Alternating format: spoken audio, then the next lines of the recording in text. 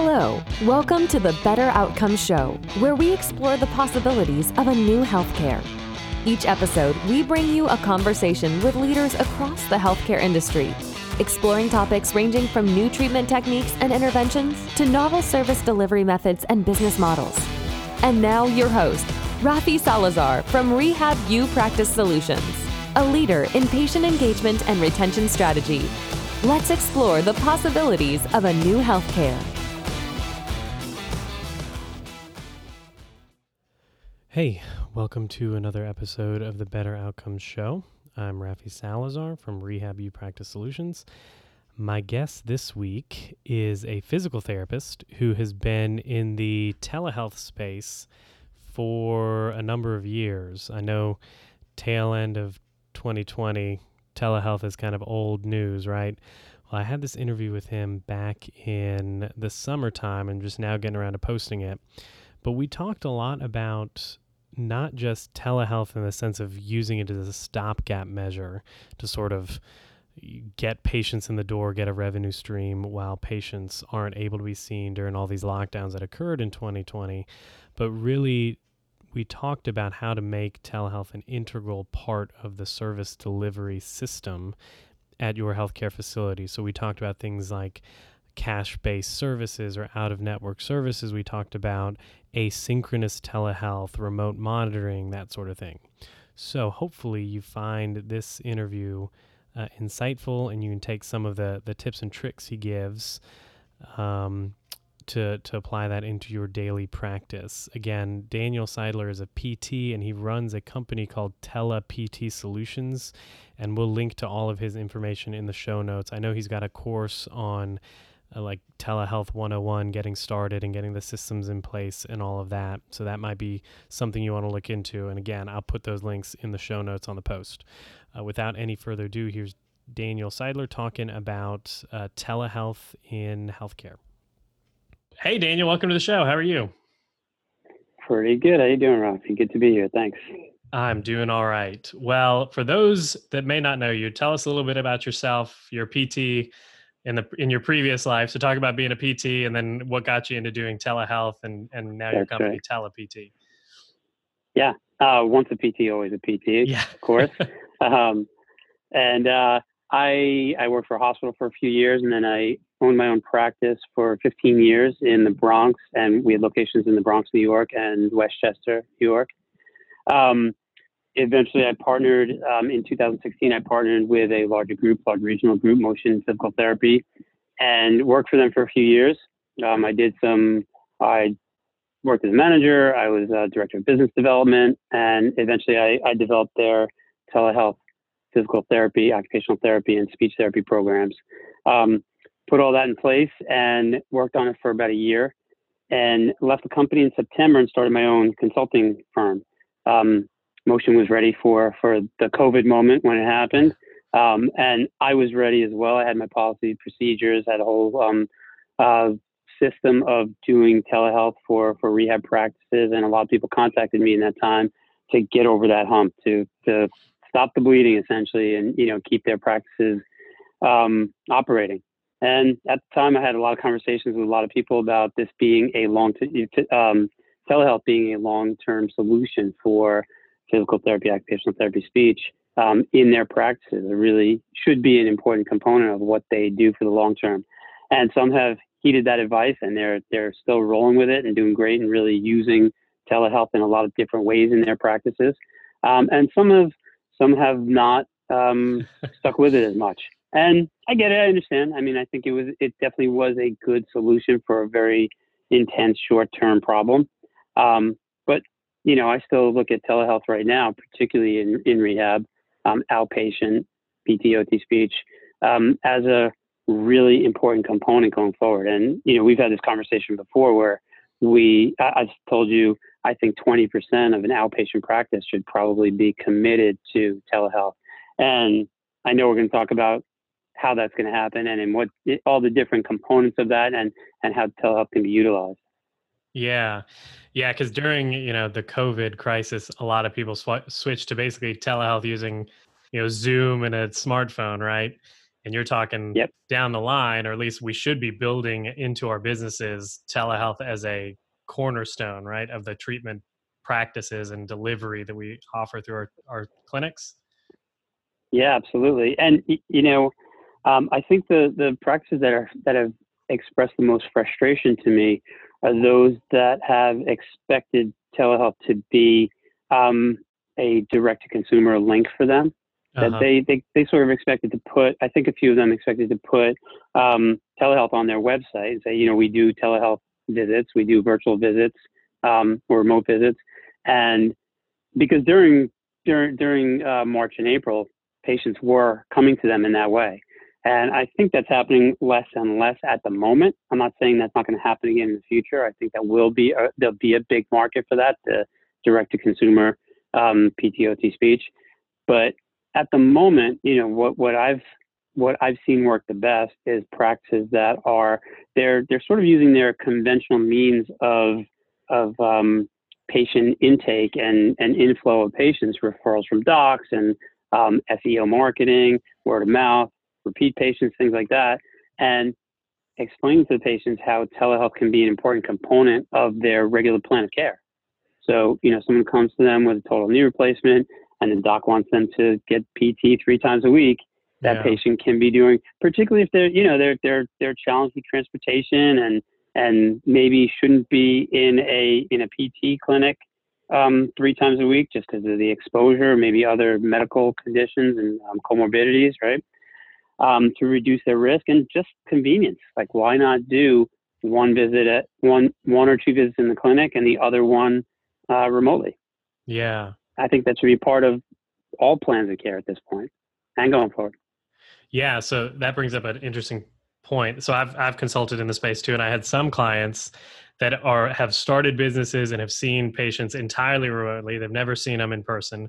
And then I've got some that have, they had a clinic before and then COVID happened and then they started doing kind of a blended model. Kind of your vision, you're saying, is probably blended is best, especially if you've already got a lead generation or patient acquisition system in place, right? You pull these patients in, then you educate them about telehealth and kind of use it as an adjunct. Yeah, absolutely. And, the majority of my clients are brick and mortar outpatient physical therapy, private owned physical therapy practices. And, they have their challenges now in particular, where, first of all, they have patients who who shouldn't be coming into the office on a regular basis. And they also want to minimize the traffic in tight quarters, particularly in urban areas where, real estate is expensive and, you don't have these lofty 5,000 square foot offices. They're kind of, there's always bottlenecks and tight spaces in offices. And, if you can minimize that exposure for a lot of people, I think it's really valuable. Yeah. Yeah. So just from your own experience, then you'd recommend more of a blended model, or you think there's entirely virtual has its place in the healthcare space? I think it has a place. I think, I think there are some patients, and I have some of my own patients, and I'm doing that 100% virtual. Uh-huh. Like I don't have a clinic space, a physical office at the moment, clinic space, right? So I'm doing that, and it works for some patients. If need be, I'll refer them to a colleague, for an inpatient visit or two, or to continue their care with them. But some of them can definitely get along without having to ever come into an office. Sure. And I have clients, and I've spoken with plenty of people who are definitely pursuing that. They're pursuing this direct consumer, remote care only model. Uh-huh. Yeah, I guess how about you? Do you see a lot of people like that? Yeah, I've seen, I don't see patients very much at all. I got something in the works to do some clinical work moving forward, after some of these big consulting projects wrapped up. But I have a mix. Some of my clients have started during COVID, so they started entirely virtual. One of them is like in mental health and wellness, and then some of them have been people that have started like mobile outpatient clinics. So I guess the vision will be they go to the person's house at some point. And then there's the brick and mortar folks that kind of have their referral systems in place, and they're just kind of using telehealth as an adjunct to it, right? So it's kind of a smattering all over the place. it's interesting when we talk about. I think I think that's pretty cool too. I mean, it really opens things up for traditional private outpatient practices. And in previous years, in the past few years, I think a lot of outpatient practices have recognized the value in doing in-home care as well for some of their patients. Part B Medicare patients who can't get to the clinic so easily could use the services at home, right? You still bill it as Part B. It works. There's definitely a few business models out there that are doing exactly that. So, it opens things up. It adds to the flexibility of how patients can access us, and we can accommodate them. Yeah. So from like just a regulatory or license standpoint, these clinics that are trying to go direct to consumer, obviously PT is probably in a different position because y'all have the compact, but occupational therapy, speech language isn't there yet. So is that a consideration? Like, are we advising clients basically to stick within your zone, your regulatory jurisdiction, or do you see anything in the future as far as updating that? Yeah, I mean, there's definitely a lot of people in this space in PT right now who are looking to take advantage of the compact. But even just get licensed in multiple states. You don't necessarily have to be in the compact to get a license in another state. Yeah. It can be complicated. It can be a little pricey, but it's definitely viable. And larger groups there are definitely a few. I've spoken with a few. One private equity group in particular that is looking to get coverage in every state.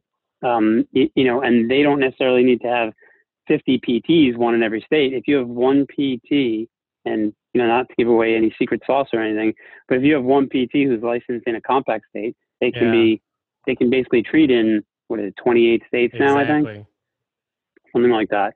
And then you just need to fill in the rest of the map. Yeah. Which a PT can be licensed in 5-6 states at a time without being in compact easily. Yeah, or they could contract with somebody that's or more, in that state. Right? Yeah, exactly. Right. That's right. Yeah, no, that's awesome. Yeah. So that is happening. Yeah. Awesome. So we talked a little bit about, I think we're kind of broaching into the subject now, like all that PT or that telehealth can be for rehab. So in the space, telemedicine and telehealth has kind of been thrown around forever, but really in rehab, it's primarily been used synchronously, right? Like you and me are on a Zoom call right now, chit-chatting, and this is how telehealth is happening in the rehab world. But what kind of options should we be looking at, and how big should we be thinking? Well, I think first off, asynchronous is such a cool option. I think you can do so many things with it, and there are third-party payers, insurance companies, Medicaid programs that are covering asynchronous physical therapy and other rehab services. And to me, the most obvious thing would be, and I'm working on a model with a client that we haven't really pulled the trigger on it yet, but the idea is essentially send either a video to the patient asking them what to do with cues for them, or basically, or even just a text questionnaire. So what I want you to do is I want to see you, and you can basically run them through a McKenzie exam, for low back pain, or, if they're having shoulder pain, let me see you do shoulder flexion, turn to your side, show me shoulder flexion, stand straight ahead, show me shoulder abduction, things like that. And basically, functional movements, you can basically run them through an evaluation and have them record it. They send it back to you. You can do an assessment and figure out what else you need to see, and, basically tee up a synchronous visit for the next visit. So the things that you didn't get from that asynchronous visit, you're all ready to go. And point is that the PT and the patient do not necessarily have to be in the same place or at the same time on the evaluation. Yeah. How does that work with reimbursement? Are there payers that are willing to pay for that? Yeah, exactly that.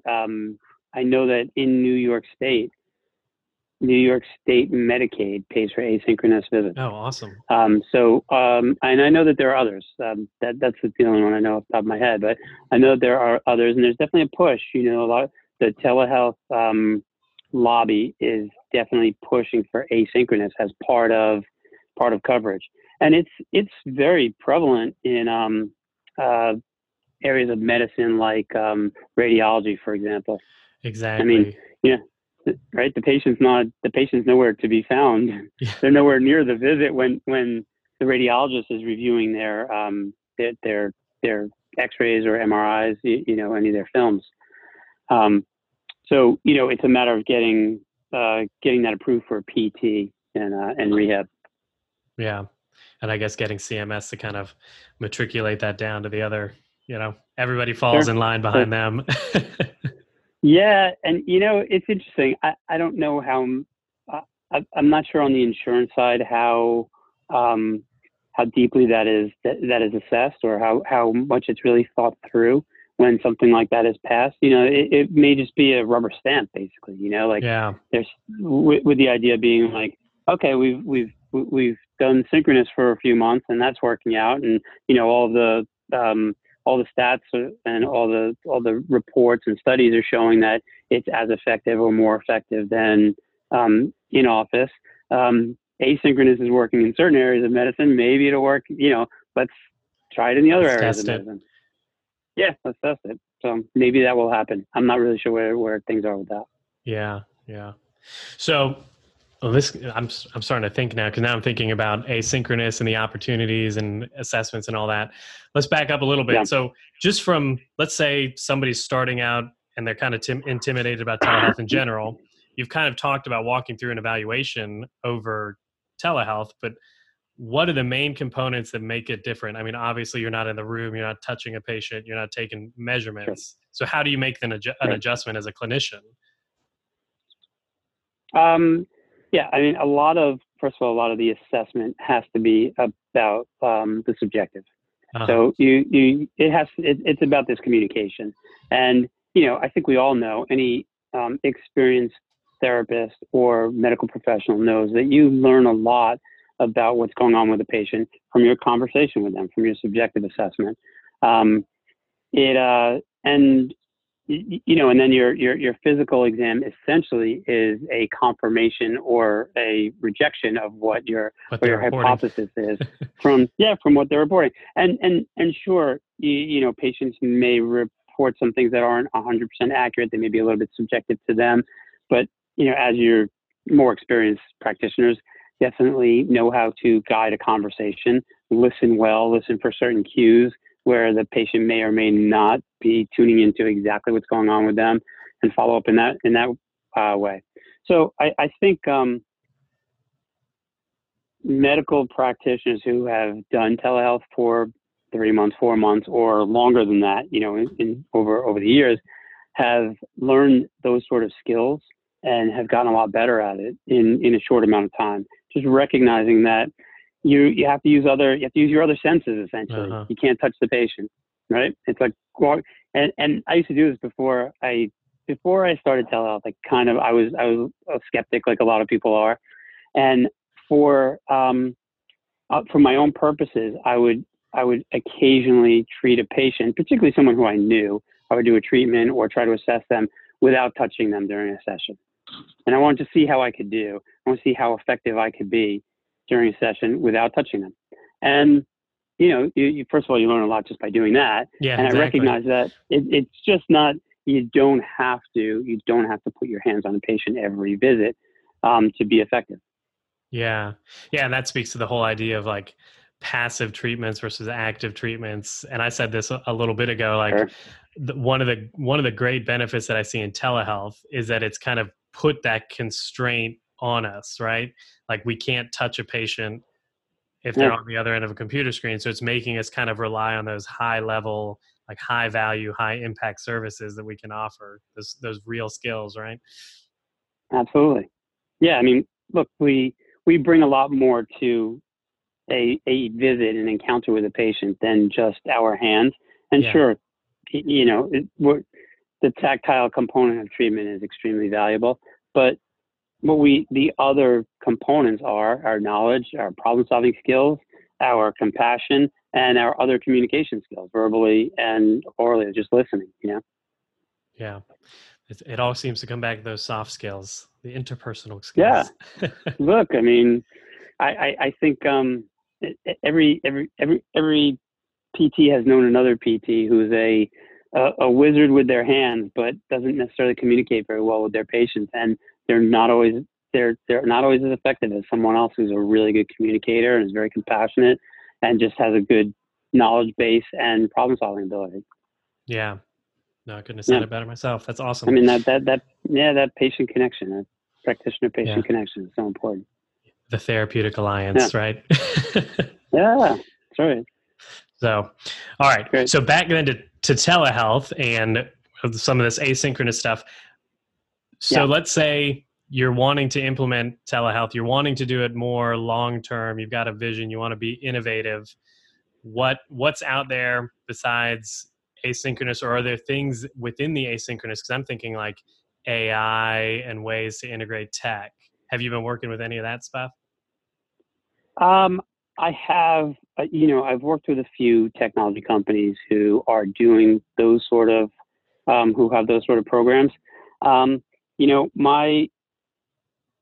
wouldn't say my area of expertise is in, and that's sort of differentiating into the area of virtual care, right? Yeah. Where it's, there are companies out there. There was Reflection, which I'm not really sure where they are right now, Sword, and, they have AI-driven programs that essentially progress a patient through a program.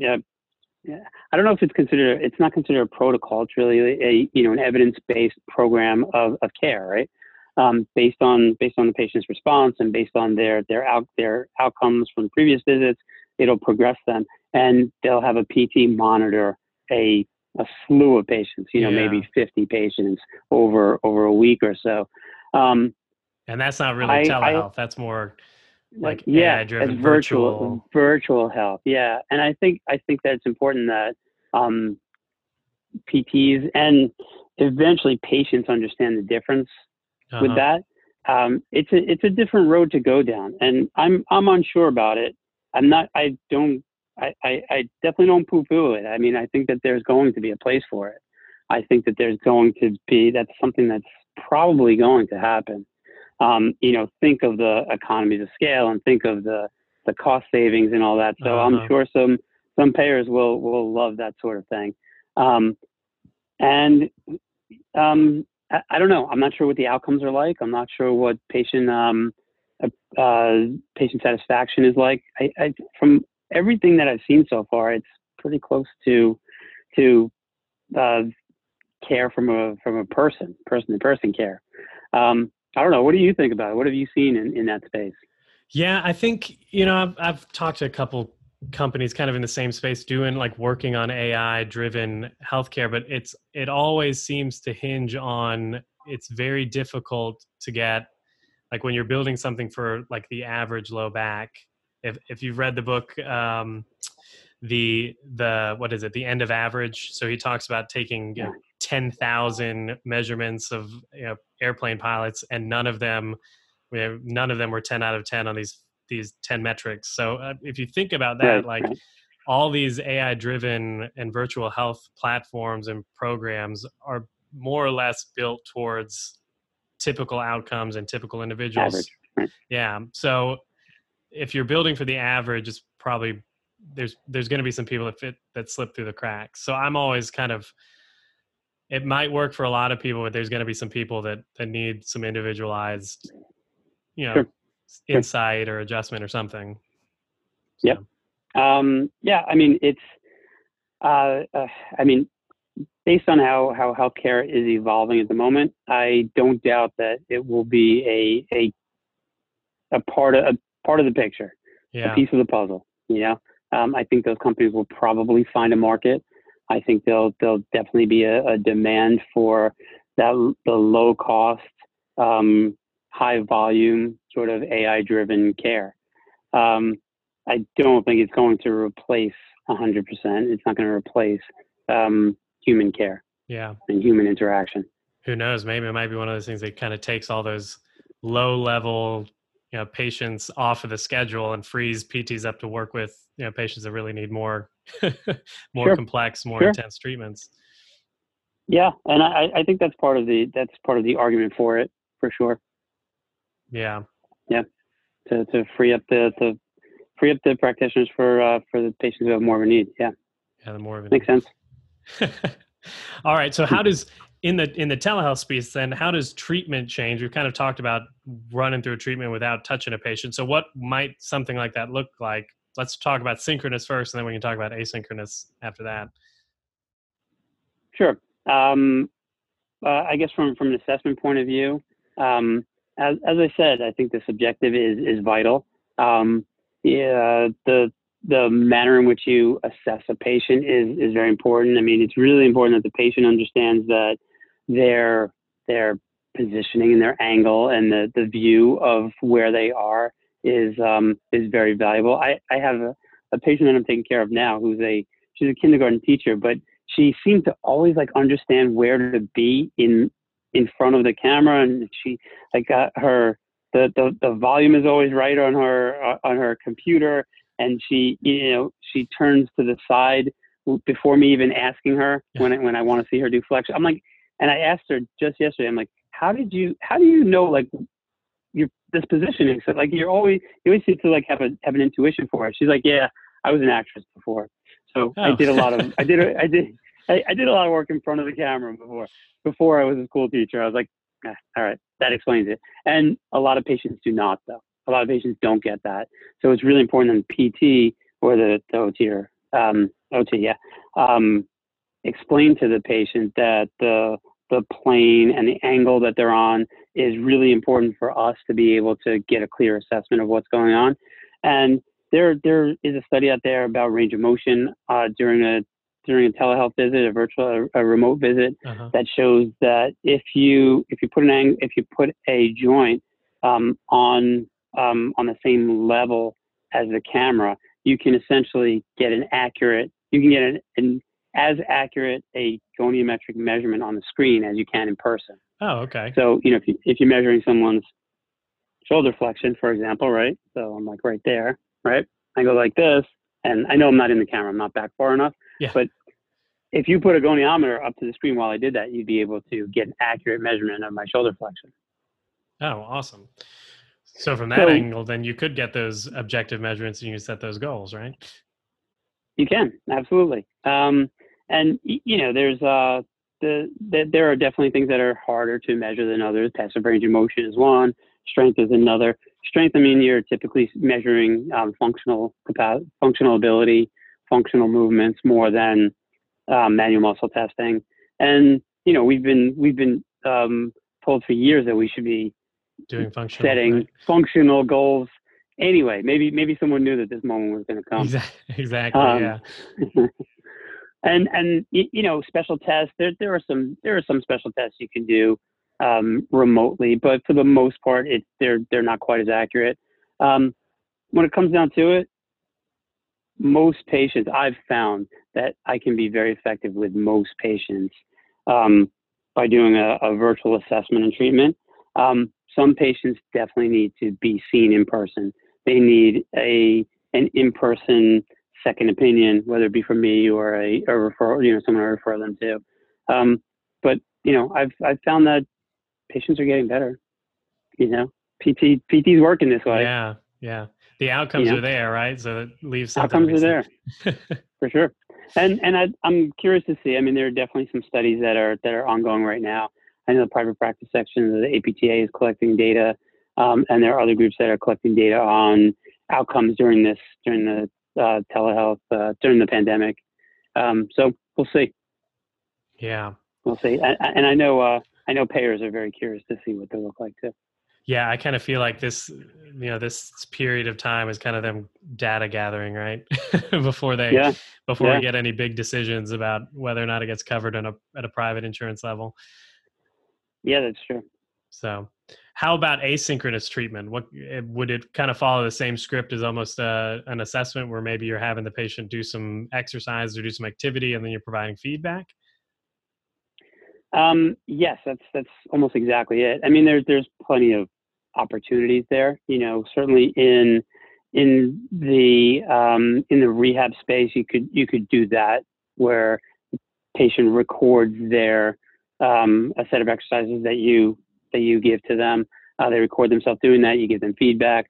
There's also in the performance area or return to sports, recording a patient recording themselves running on a track or hitting a baseball or their tennis swing. And these are things that people have been doing forever, or at Yeah. least in the last 10, 20 years. It wasn't called asynchronous telehealth, but that's what it is. I mean, it's another version of that. There are definitely other applications, and I'd like to see some other. I'm sure there will be other ideas that come down the pipeline on how to do things like this. Asynchronous can also be used in workplace assessments, um, uh, ADL environments, home environments, things like that. Have you utilized any asynchronous No, all the stuff we've done has components been yet? all synchronous. Oh, We set up fantastic. the operational guidelines for the state of Georgia's Department of Behavioral Health and all of that. You're dealing with staff and provider residential agencies who either don't have the time or don't have the experience to try to set up something, record it and send it to you. Right. So it's been a Well, little my different. contention on that, Rafi, is that it might actually be more time efficient for them to do it that way. To actually to record something on their own Uh time huh. and then be able to get it to you on Whenever. their own. Whenever. Yeah, whenever. Exactly. So you send them an outline, and by get me a video by Friday, and we'll give you a response on it. Oh yeah. No, that's a great There idea. could be some value in that. I don't know. Yeah. So outside of, I'm thinking like what telehealth can be and asynchronous and kind of the doors that opens up. What about things Yeah. like, and maybe you're already working in this space a little bit, but where it's PT or it's OT, but it's kind of medically based wellness or something like that, where you could pull people into like a group program and then maybe individualized sessions. Have you been seeing any of that happening in the space? Yeah, I mean, one thing I really like is, and it's not asynchronous, it's synchronous, group therapy sessions, particularly for seniors. Uh-huh. So Like fall prevention or something? yeah, exactly, fall prevention or not necessarily for seniors, but like a back group, a lumbar or back pain group, um, Parkinson's groups. There are definitely groups that are doing that, and a lot of them they had done like one of my practices has traditionally done a Parkinson's group in their office, Uh-huh. but they're trying to avoid that, and a lot of their patients don't want to come into the office. They don't have to wear a mask if they're at home. They can be and they can be in the same group setting, that social setting with their other classmates, Uh-huh. essentially. The other people that they had been doing their program with before. Yeah. Yeah. How about, As far as asynchronous, I mean, you asked about that. yeah. You certainly can do recorded classes. I'm not sure about reimbursement for that sort of thing, but it's great ideas. I mean, Yeah. like there's no reason why and you could do a component of asynchronous and synchronous, like a weekly class, and then the patient have like a one-on-one with the instructor or with a PT Uh-huh. after or before. Yeah. Sure. Because I'd imagine at least going forward, while a lot of the reimbursement stuff kind of settles and the dust kind of comes down from it, some of the people that are Yeah. doing the innovative stuff are going to be in the private pay and the cash based system, right? Yeah, I think so. I think so. I mean, I think there will be payers and possibly even Medicare who pay for things like this, synchronous, asynchronous, and remote patient monitoring, even in the rehab space. But there will be some payers who won't pay for it. So I think it's an opportunity to build that cash practice a little bit, Uh-huh. because there's there is, I think there's a recognized value in it. A lot of patients have realized it, and providers have realized the value in being able to offer services basically at will. When a patient wants it, and they don't necessarily have to get to your office to to be there with you. Yeah. No, I like the idea of getting almost not entirely away from insurance, but to the point where, a good bit of your Yeah. clinic or business is coming from, call it direct to consumer, or call it private pay, whatever you want to Yeah. call it, is very valuable for businesses. Yeah. Yeah. I agree with you that I think it's an important component of every practice. I think we have a little bit difference of opinion in how much Yeah. practitioners should be getting away from insurance. Uh-huh. And call me old school, but I've always I've always operated in a third party payer environment. So I'm fairly comfortable with it, and Yeah. I think it's realistic for a lot of patients. It's much more realistic for a lot of patients. I understand that copays are going up and coverage is going down and reimbursement is going down, and it's a challenging environment. But practitioners definitely have to pick their spots, and it is important to have a cash-based component to every practice. What do you sort of have like a number or a percentage of a practice that you think should be cash-based? Yeah, I think it depends on their target market, right? So if they're in the elderly space, you're already dealing with Medicare, and it's not like you can opt Sure. out like a physician. So that obviously changes what you can do. But I mean, I've had some clients that have been in like the sport and performance space that have moved entirely 100% cash based. They provide their patients a super bill, and they submit for reimbursement. And at some level, I feel like, that's such a great model just from the standpoint of incentives and making sure that the incentives between the clinician and the client are aligned, because the patient is paying you directly. So there's that incentive there, as opposed to I'm treating you, but I'm really worried about what your insurance is going to pay. But at the same time, I work and have consulted in the spaces of like behavioral health and developmental disabilities where people just can't afford that, so it's there are people that if everyone went to a cash-based model would not receive services unless the businesses are set up to offer some kind of pro bono work or something. So I think it's got its place. I think for the general practice out there, 20% coming in private pay would be a nice little revenue stream that you can operate from. I agree with that. For sure. And depending on obviously the population you're working with, the socioeconomics of your community, it's more realistic, and maybe you can bump that number up to 20, 25, 30%, 40%. I have traditionally worked with elderly patients, orthopedics as opposed to sports. So there's always a dependence on a third party payer, and that's the environment that we're in. What really interests me is more value-based care, and we're seeing that there are some groups that are succeeding in that arena, and they've done it because they have proven that they're going to save money for a system. Yeah. I don't know how prevalent it's going to be in the next few years, but eventually, and this is what all the telehealth people talk about, is how valuable telehealth is in a value-based system, because it is efficient. It's a way of connecting with a patient without a significant time commitment on both sides. Right? If a patient comes to your office, typically it takes them at least 30 minutes between their transportation back and forth, travel time, and usually more. Figure an hour, half an hour on both sides, maybe, or more.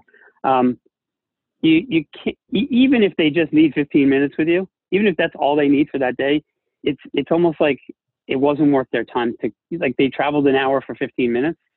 It's kind of like, like that does not align for the patient. So, I've always felt uncomfortable about that. But telehealth makes that much more realistic. Like, we can get on, if all you need is 15 minutes of my time today, we can do that. If you need an hour, we can do an hour. We'll schedule it either way. but also it allows for more frequent touches with the patient and maybe in shorter bursts, right? So more frequent, shorter sessions can be very effective for a lot of patients. I mean, how many times has a patient come to you and been like, I felt great after I left you. I felt pretty good the next day.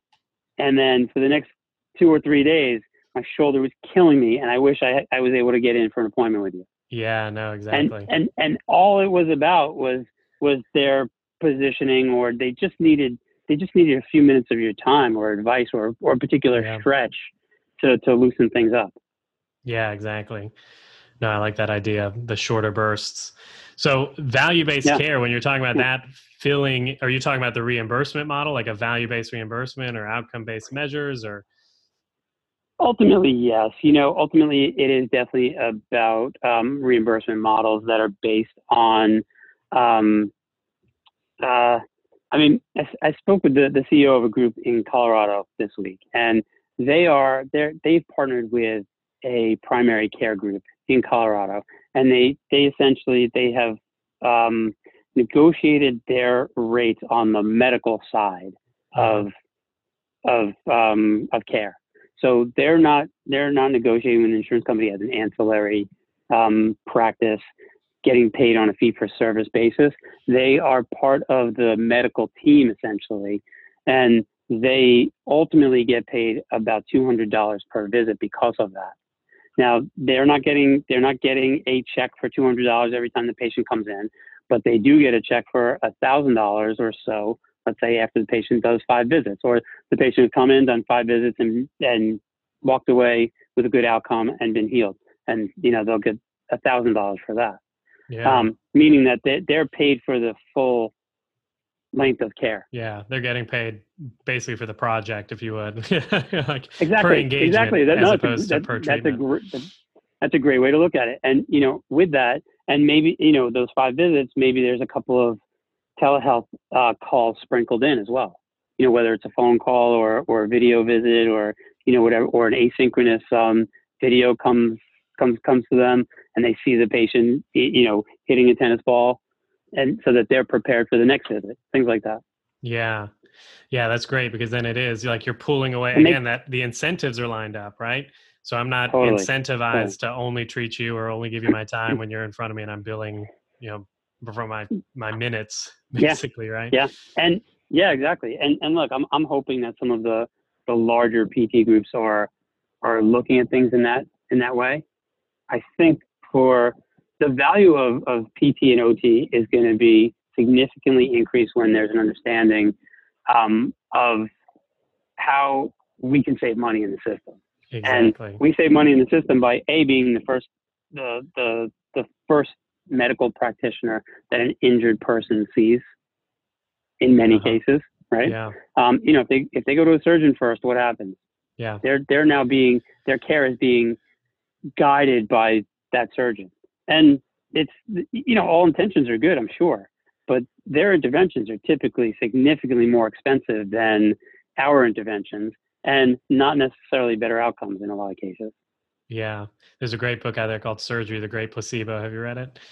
It's a physician that he's a surgeon that talks about kind of like how outcomes post-surgery aren't any better. Oftentimes, depending, like those chronic low back pains, they have a back surgery and they're still in pain 5 years later. Sure. Yeah, I love the idea of value-based care. I think it's hard to wrap my head around it from a standpoint of understanding like value and the whole emotional contribution of value, and value is very subjective, and there's always different priorities and alignments within organizations and stuff. So it'll be interesting to see how they pan out over time. Yeah, for sure. And I think there's a lot of there's definitely pressure from different sides on how it's going to play out. Everybody has their agenda and their incentives. We all know that hospitals make a significant portion of their revenue from elective surgeries. Exactly. Yeah. So they're kind of disincentivized to reduce the cost of care. Yeah. Well, especially if they don't if they're referring out to rehab clinicians or clinicians that aren't within their system too. Yeah, exactly. So, alrighty. Well, are there any last minute thoughts you'd have about telehealth, about what you want maybe someone listening to know about the value that it can provide or the options out there? Well, I said this before COVID, and I stick to it. I think that there's tons of value in telehealth and most of my perspective is from a private practice point of view. For OTs and PTs, there's opportunities for triage and initial engagement with patients, for engagement with patients, for actual care, assessment, treatment with patients, and I think it's another avenue to connect with your patients and providers and referral sources, and we should all be utilizing it in some capacity. It definitely takes a commitment. It's, if you have like one guy at your office who's the telehealth guy, it ends up kind of being just like a new piece of equipment in the corner.